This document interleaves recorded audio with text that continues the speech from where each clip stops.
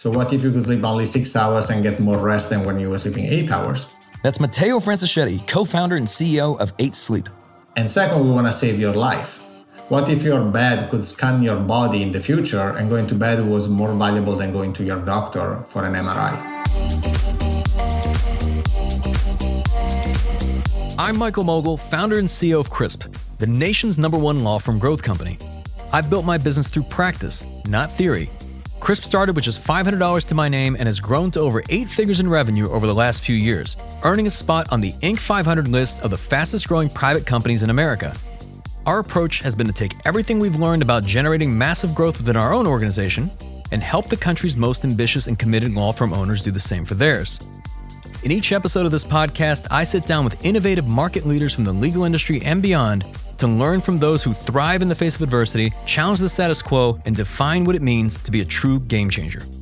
I sat down with Matteo Franceschetti to discuss why mediocrity is the silent killer in any organization, how resource constraints can drive resourcefulness and higher output, and how to optimize your performance by leveraging the latest innovations in the science of sleep. One thing I always suggest to people to see if they are sleep deprived or they can get more out of their sleep is try to sleep 1 hour longer every day for a week. The mental benefit that you get in terms of freshness and sharpness by being at the peak of your mental performance because of sleep will let you gain way more time than 1 hour you invested in the sleep. That's coming up on the Game Changing Attorney podcast.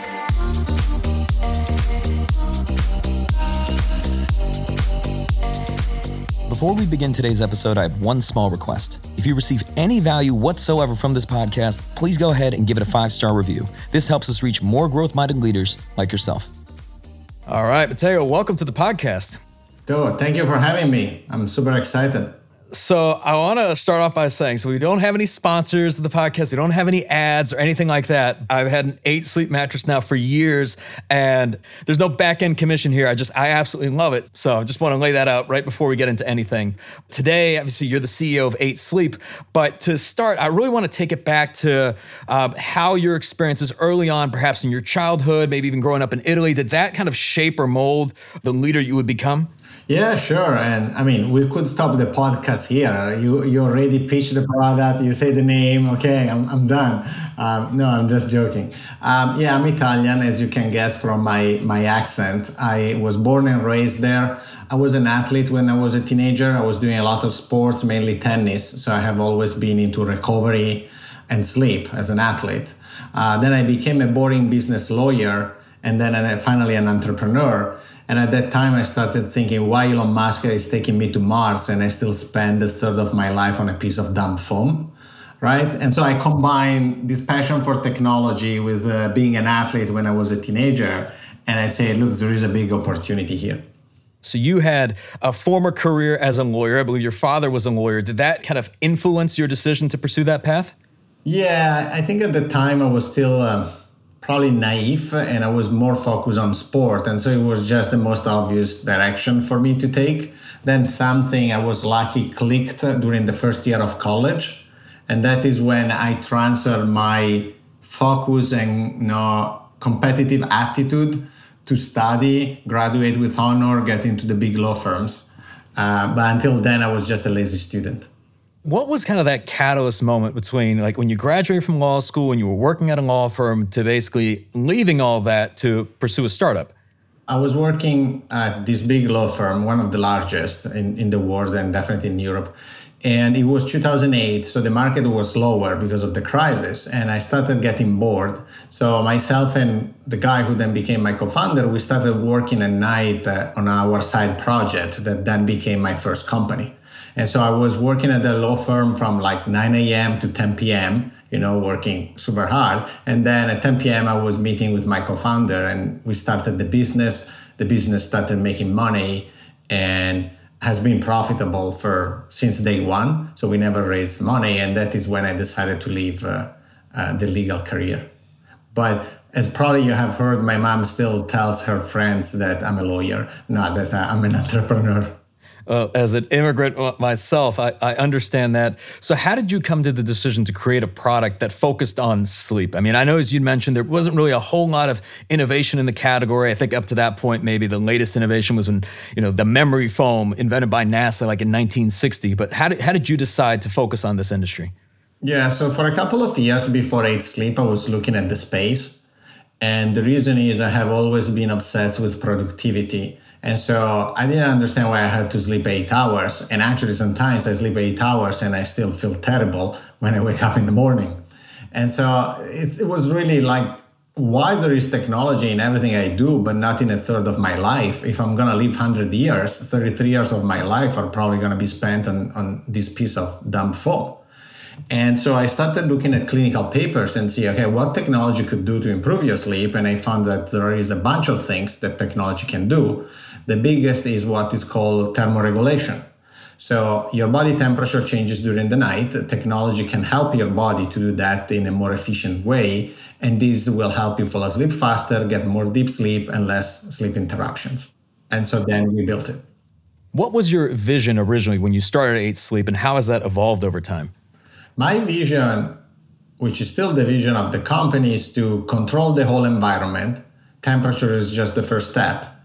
Temperature, light, noise, oxygen, air, and adjust each of them in real time based on your biometrics. Then on top of that, while we are tracking your biometrics, we substantially want to become also a preventative health company where we can understand if there is anything going bad with your health. So at the end of the day, the way I always pitch the company is we want to do 2 things. We want to compress your sleep. So what if you could sleep only 6 hours and get more rest than when you were sleeping 8 hours? And second, we want to save your life. What if your bed could scan your body in the future and going to bed was more valuable than going to your doctor for an MRI? These are very, very complicated problems to solve. So the company was founded in 2014. At what point did you know, okay, this idea has legs? I mean, from what I recall reading, you guys had a soft launch event that was a pajama party. Was it there or was it another moment? We didn't see the moment yet. Obviously, we made a lot of progress. We are doing really well. But, as an entrepreneur, you're always paranoid. And you never know that, it's never enough, but not from a financial standpoint, it's never enough in terms of safety for the business, right? There is always more to be built. There is always more to be achieved. It's like an athlete, right? If you win one Grand Slam in tennis, you just want more. But I would say the real game changer for the company was when we launched in 2019 the current technology that can heat and cool your body, because there is plenty of, again, clinical evidence that we can improve your sleep. And so you can think of us like almost a replacement for sleeping pills. We're a replacement for drug companies. Instead of taking a pill, just use 8 Sleep and you will see 10% more deep sleep. And for people who are listening that may not be familiar with the 8 Sleep pod, I want to make sure if you could explain what the pod itself is, what the technology is, because some people in their mind, they might be thinking, well, I've got a memory foam mattress that is cooling, or I've got one of those things that's like pushes air through or whatever it is. And this is so much more than that. Yeah. If you're a customer and you have bought one of these foams with microgel and cooling properties, that's all BS. So what we invented and created is a technology that you can install onto any bed and it will make it smart. Smart means that it tracks your health and based on your biometrics, it changes the temperature. Each side of the bed can have a different temperature. So if you sleep with a partner and you have different preferences, one could be hot and one could be cold. Temperature for each side can range between 55 degrees and 110 degrees. So it can be really cold or really hot, whatever you want in the middle. And we have evidence that we improve sleep around 30% for people before and after the pod. We will increase your deep sleep on average 10%. And if you are into the fitness space and you look at your HRV, 49% of our customers, they see a 10% improvement in HRV, which equals to be 6 years younger. All this is hard data that we have collected and clinically validated. So bottom line is a cover. You install it onto any mattress. It will improve your sleep performance and the sleep performance of your partner because everything is personalized. And this is a dumb question, but I think it's worth asking anyway. Why do we sleep? So sleep is first a foundational piece of our health, right? And we call it actually sleep fitness because we think of sleep in the same way you think of a workout, right? So you need to put the time, you need to put the effort, and sleeping is like a workout. And so it's something that will translate in a positive outcome for your health. There are two major phases that are really important in sleep. One is deep sleep and one is REM, using very common terminology. Deep sleep is when your physical body is recovering, right? So your tissues, if you train really hard, if you're just tired. The REM phase is instead when you're dreaming and is when your brain is cleaning up the information from the day, processing that information and storing that information. So you need all these to make sure that you live a healthy life, right? There is plenty of clinical studies and medical evidence that sleep has an impact on your daily biometrics, on what you eat, because sometimes when you're sleep deprived, you tend to crave more carbs or junk food, and in general has an impact on Parkinson, diabetes, and many other diseases that you might develop over time. And when it comes to sleep quality, I mean, what are the differences really between deep sleep versus REM sleep? Because I believe, so one is really more so physical recovery, right? The other is based on like mental, memory consolidation, those types of things. So yeah, oversimplified, like if we were talking to our grandma, right? There is the light sleep, there is the deep sleep and the REM. Then we could use the more medical terminology, but I find this to be more useful for people. And the most valuable are deep and REM. Deep, as you were saying, is more the physical recovery and is usually more predominant in the first half of the night compared to the REM. While instead the REM is more predominant compared to deep sleep and is the mental recovery, which happens in the second part of the night. So essentially your body wants to first recover physically and then recover mentally. And so your body temperature changes during the night. So when you hear people, for example, saying, oh, you should sleep at 68 degrees, that is BS and is wrong. Meaning that 68 degrees could be right for 1 hour out of the 8 hours that you sleep. During the rest of the time, you will need a different temperature. For example, deep sleep, you need a bed that is as cold as possible, while instead in REM, you need what is called thermal neutrality. So because your body, your brain deactivates temperature control on the body while you are in REM you are substantially paralyzed because it's when you are dreaming. And so the body wants to make sure that you're not doing stuff while you are living the dream. And so it deactivates temperature control and it doesn't let you get into REM if it's too hot or too cold because potentially the body could die. And that is why you need this thermal neutrality that is not hot, not cold, it's just perfect. And so our device does all these changes for you, and that is how we maximize deep sleep, we reduce toss and turns and sleep interruptions. Do we really need 8 hours of sleep?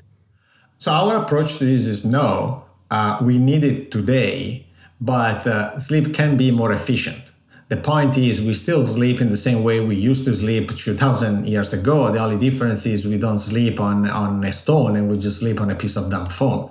But at the end of the day, through technology, to different degrees, maybe it's 20 minutes more efficient, maybe it's 2 hours more efficient. Our goal is what if you could sleep only 6 hours and get more rest than when you were sleeping 8 hours. We are already seeing part of this efficiency coming through our results because people fall asleep faster, they wake up less in the middle of the night, and they maximize some of the stages. Yeah, and a lot of professional athletes like LeBron James, I mean, they're spending $1 million a year just in recovery alone and what is preparing them to be successful. And it's not just athletes, it's business leaders and beyond. Why is great sleep so important?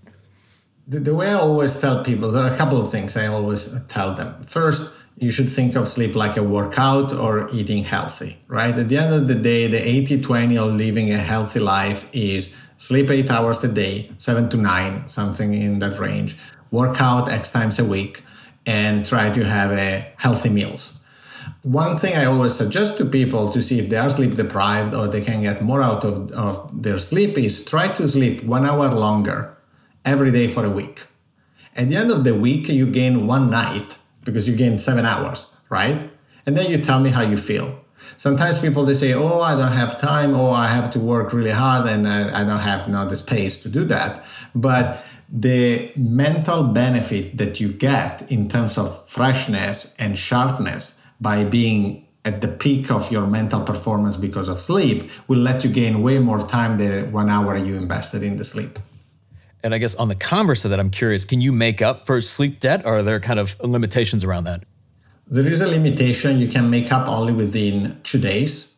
So if you're sleep deprived, if tonight you sleep only 4 hours and you accumulate the 4 hours sleep debt, you have only 2 days to gain that back. So for those that are listening to this podcast, like any specific tips that you've just kind of seen over time just to improve sleep quality, whether it's things like white noise, blackout curtains, like what actually works? Yeah. So a couple of different things of the outside thermal regulation. So temperature is the big elephant in the room, as there is plenty of evidence. Like outside temperature regulation, one thing that works really well is to do a shower before going to bed where you keep switching between hot and cold. And so I call it almost thermal disruption. And so you do 30 seconds really hot, 30 seconds really cold, and you do it 5-6 times.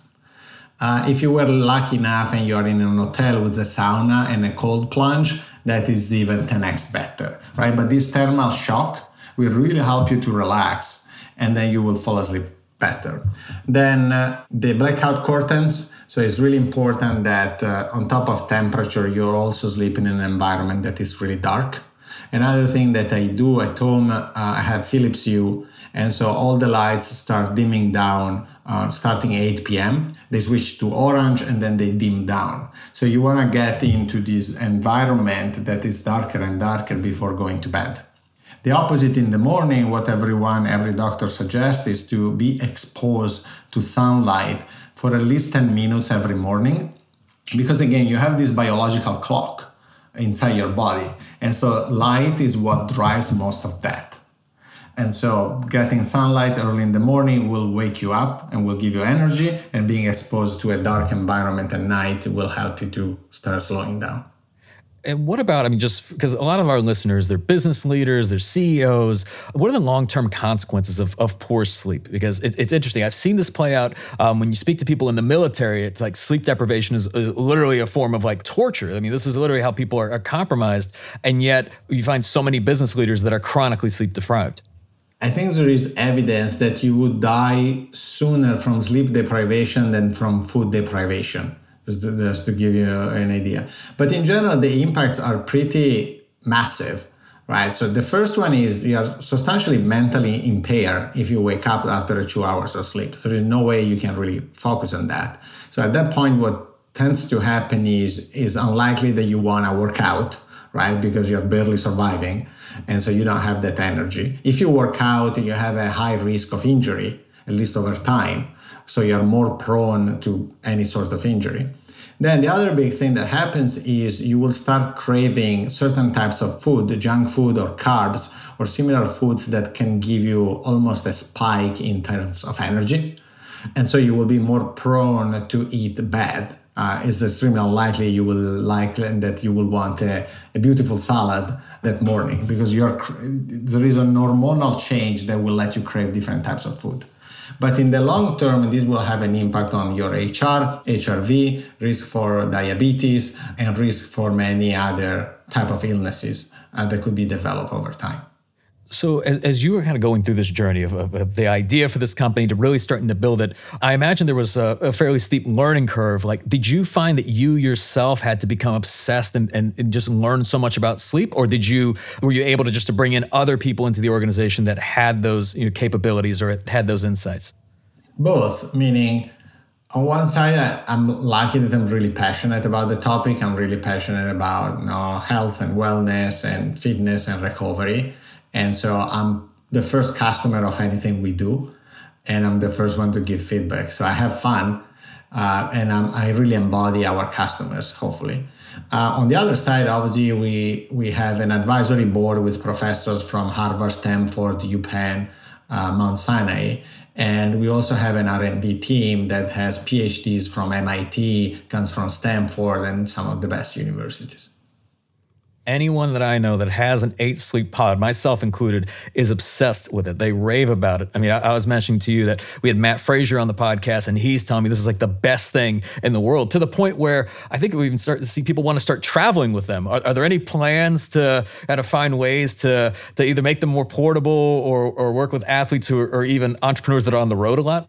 Yeah, that is the biggest request, because once It becomes so natural that once you get used to it, you literally don't want to travel. Or the biggest aha moment is the first time you travel and you go back to a dumb bed and you understand you start feeling hot and cold and temperature keeps changing during the night. And so we are now working with a couple of different hotels chains. We are already in almost 100 rooms in the country. And the idea is to keep expanding to a point where wherever you fly or you go to, you can find a pod, and then you can just automatically apply your settings. And even in the approach to it, I'm curious because there's a lot of challenges to solve, both on the hardware side and software and beyond. There's obviously, there's old school water beds, and then there's devices that is basically a fan hooked up to a bed. And we talked about kind of like those gels. Why hadn't anybody really approached it the way you're approaching it? I think there are two reasons. The first one is an extremely complicated problem to solve because there is the hardware challenge, right? And hardware is really, really hard and requires also a lot of money to start. Second, there is an ML and AI challenge because, again, just a flat temperature wouldn't deliver the results that we want, but this temperature needs to adjust in real time based on the night and the different sleep stages. And so the technological part is pretty complicated. Then I think second is sleep in general has always been one of those industries that was massive, very fragmented with few players just eating out of the customers because they were selling products that were very simple, just basic a commodity, a foam, and they were charging 2-3x the price with very fat margins. And they live like that, and there was no interest for them to iterate because they were building very large businesses in a simple way. And so sleep was just waiting to be disrupted. But the original players, they had no interest, right? They were already selling millions of mattresses. They had 60% gross margin. So why would they change something that is working or invest in R&D? What were some of those biggest challenges that you had when you were taking this from an idea to reality? I recall reading early on, you guys sold 8,000 units in pre-orders, and then you had to obviously figure out the manufacturing of that. What have been some of those challenges? Yeah, many, and we could stay here talking to each other for a week. But if we pick the biggest was definitely we sold 8,000 units in pre-orders originally. Then we had to build them. None of us had experience in manufacturing. So there's actually a funny story there. So manufacturing was not happening in China. So I go to my wife, who is also a co-founder, and I say, I have to go to China to help fix manufacturing. And she says, cool, when are you going to go? And I say, tomorrow. And she says, you're flying to China tomorrow. And I say, yeah. And she said, cool, okay. When are you coming back? And I say, once I fix manufacturing. And so the bottom line is I came back like a couple of months later. But then the people we found at the time are still the same people that work for us today in China. So at least it was worth. I'm curious, in that type of situation, let's say you go to China, if you wouldn't mind elaborating, you get there, how do you even know what the problem is or even how to solve it? Our first institutional investor was Chinese and invested after Y Combinator. And so they opened up their own contacts. And so they introduced us to contractors. We originally hired a contractor, and then I just started meeting people that could be potentially interested to join us. But it was painful and it took time. And I know you mentioned your wife is a co-founder. I also started our business with my wife. What's that journey been like? Have you two always been aligned, or have there been challenges along the way? She's great. And so if this works, it's because of her. She's way, I would say, more adaptable than I am. And while we were able to create almost two different worlds, and so sometimes I'm yelling on Slack saying we need to get this done faster or this is not good enough. And in the meanwhile, I'm writing her on WhatsApp about what do you want to have for dinner. But we are really good at create different buckets of our life. And so sometimes we are even in video calls with the team and she's in the other room, I'm here, but we don't even join those calls in person, right? So we really try to act like if we were colleagues. Another funny story here is sometimes we are, on the couch, it's 9:30 or 10 p.m. And so when I could work all the time, right? Or I could talk about work all the time. And so she said, no, stop it. You need to treat me like a colleague. And so it's not that you just call a colleague at 10 p.m. to talk about work. Give me a break. And I say, fine, but I can still Slack a colleague, right, at 10 p.m. And so sometimes we are on the couch and I cannot talk about work, but I can still Slack her with some ideas I have about work, and I can hear the phone vibrating on the couch, and that is me. But so we have these kind of rules that might look funny, but at the end of the day, they help mentally to create a clear division. And when it comes to the culture of 8 Sleep, how would you describe that, like the team itself? We are a sport team playing the playoffs. We value a lot clarity of thinking. We move really fast, and we want to get more things done with less. So we have this concept of operational efficiency or managerial leverage, where I'm not the type of CEO who would be not just go around and talk about, oh, we have all this number of employees. I prefer to have a high number of, in terms of revenue, and a lower number of employees than the opposite. And I'm sure you've read like the Netflix book, the No Rules Rules, where they really talk about the fact that the best, it can be 10 times better than the average. What are your thoughts on that? We learn a lot from the book. What I think is I'm obsessed with asking my executives who are their best people. And I want to give the best opportunity to these people, because these people can be not the founders of tomorrow. And so they deserve to grow as fast as possible within the organization. And that is in their interest and in the interest of the enterprise. And so creating fast tracks for our top performers is a must. And at the same time, we need to keep giving them feedback. And they need to be aware of the fact that if we are happy or unhappy with the performance, and if for any reason we are not happy, how they can improve it.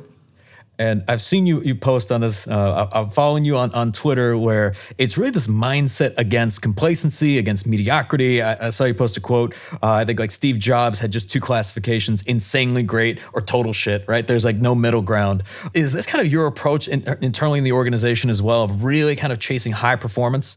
Yeah, because I used to be an athlete, right? And so I'm a no excuse guy, and is great or shit.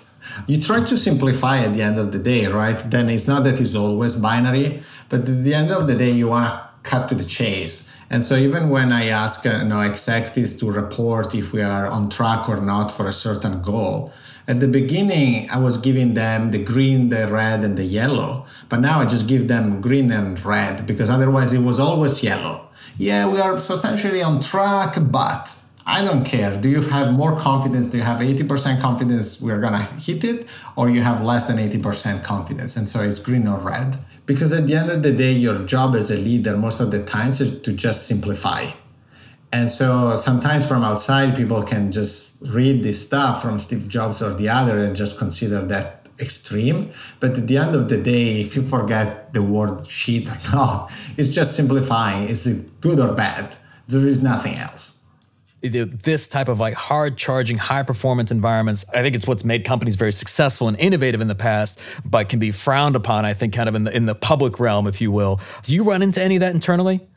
When you hire someone for a startup, it's like finding friends. You cannot be friends with everyone, right? You find people you click with because you have the same values, you have the same attitude, you have the same drive, or you have the same passion. So that is step number 1. And we made that mistake in the past, right? Where you try to fit people in.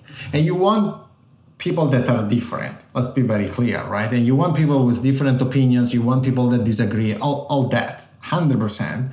But at the same time, it's like when you have a friend, there are certain common values and traits that help you relate to each other. That is step number 1. Then the second is, when we talk about being like almost an athlete, we have a definition of a value that is we are everyday athletes. And so being an athlete, sometimes people, they just think, oh, it means working super hard, 24/7, all the time. It's not true, because athletes, they take care of their recovery a lot, right? It's not that they train 18 hours a day, just not going to the gym over and over, because they would just get injured. And so we have this definition of everyday athletes where everyone needs to be self-aware and understand when they're burning out, or if they need a break, or if they need to breathe, and the organization will immediately support them. And so it's more about self-awareness. We don't want to burn out people, and we're pretty obsessed with helping them to maximize their potential without burning out. And when it comes to decision making, I've heard you before describe like a framework that you use to make decisions. If you could elaborate on that.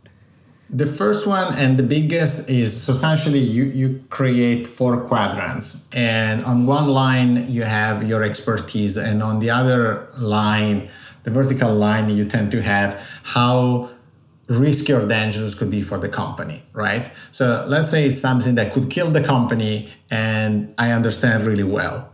At that point, that decision should very likely be on me. Obviously, the team would be involved as a sounding board, but I need to be very close to the decision.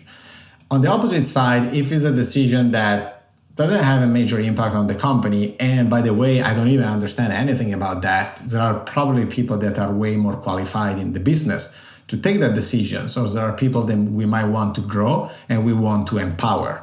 And so then obviously in the middle, there are all the different variants. Then another way you look at decisions is always effort versus impact. Right? There are a lot of things that could be valuable for the company, but maybe the impact is not big enough compared to the engineering effort. And the consequence of the first one is that when people ask you if you micromanage or actually you're hands off, the answer is both.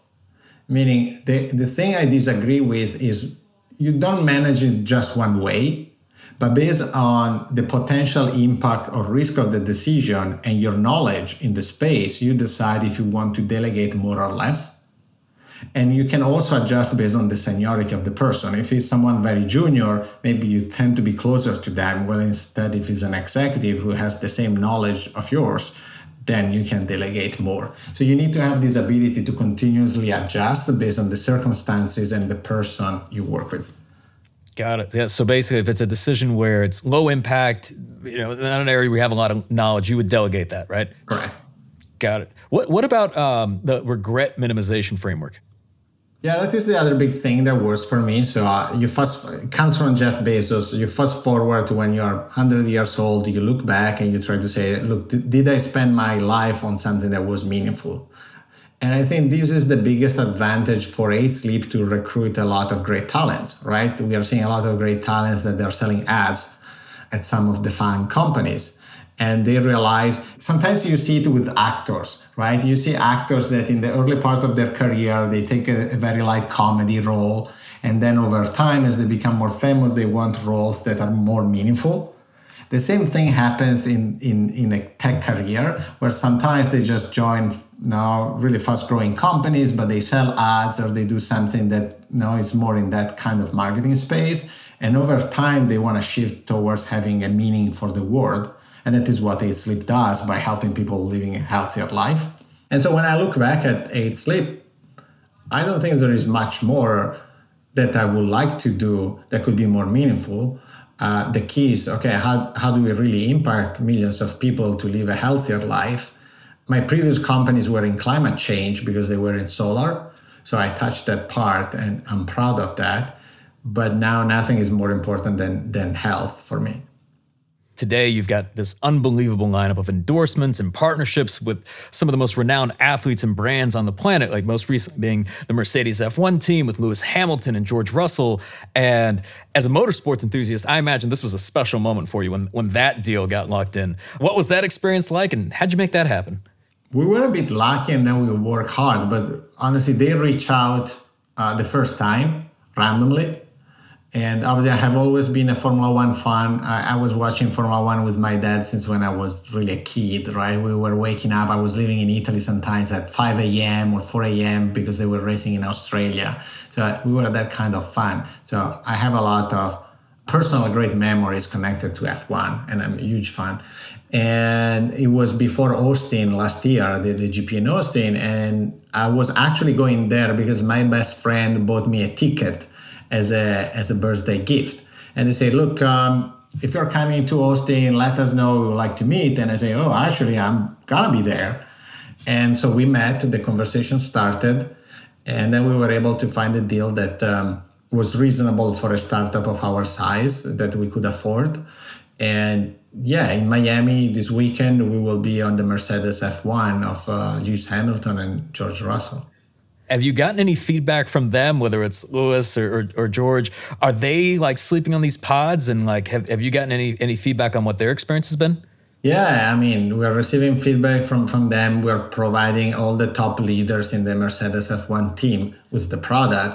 There are other Formula One drivers that are reaching out because they want it too.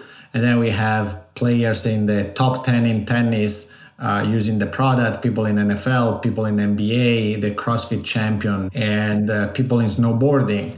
At the end of the day, the way I always say is something like we are a Red Bull, but instead than drinking something, we just give you the same energy through sleep.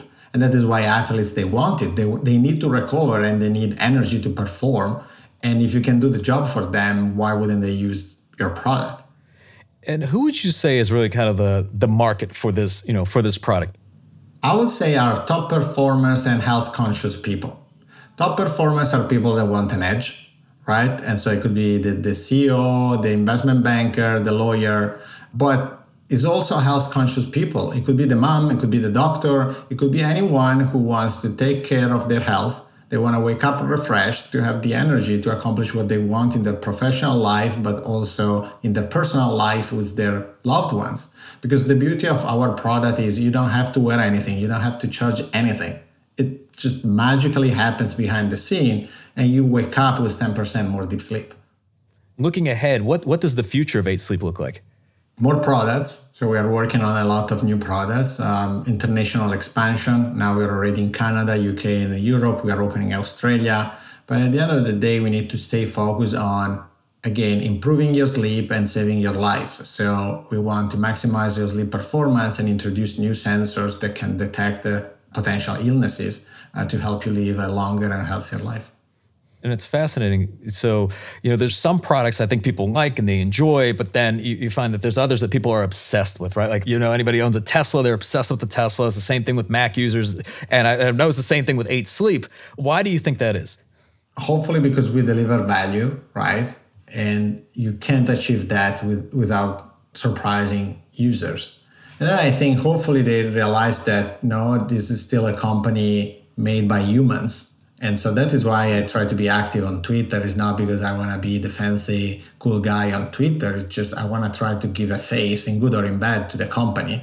That is why we reply to every tweet that we see, also when it's negative. It could be me or some of our team members. But at the end of the day, I think in 2020, people want to associate faces to brands and know who is behind that. And hopefully that helps to then gain their trust and scale the business. And it seems like you're also iterating very quickly. I think I remember seeing something where even the way in which the AI and kind of like the autopilot, it would display the suggestion, like by updating like that UI, right? That drove like a much higher rate of compliance, like even just like little things like that. Is that kind of like ingrained in the culture of the organization? Yeah, we are very data driven and I'm obsessed with velocity. Right? At the end of the day, the only incredible thing you have as a startup compared to a large organization is the speed at which you can move, because you have less money, you have less people, you have less knowledge, you have less brand awareness. So by default, they're going to beat you. But the only way you can win is because you're moving so fast that by the time they realize what you nailed, you're already building your three things ahead.